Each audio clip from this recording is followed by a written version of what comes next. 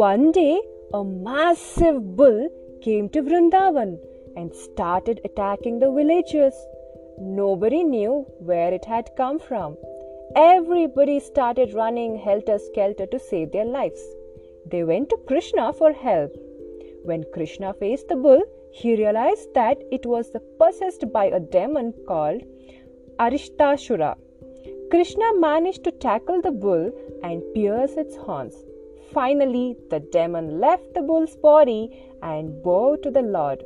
He said that he was a disciple of Lord Brihaspati and had been cursed to become a bull as he had disrespected his teachers.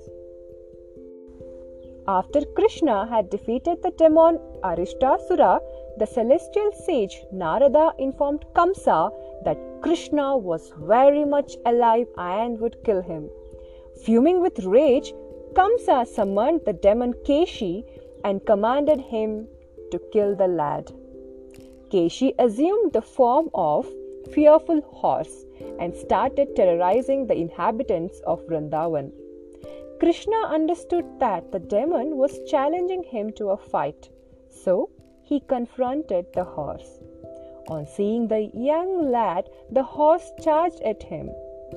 Krishna, however, caught one of the horse's legs and threw it 100 yards away. When Keshi regained consciousness, he charged at Krishna with his mouth open.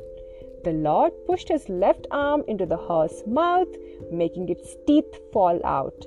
Then, inflating his arm, he killed it, and that was the end of Keshi.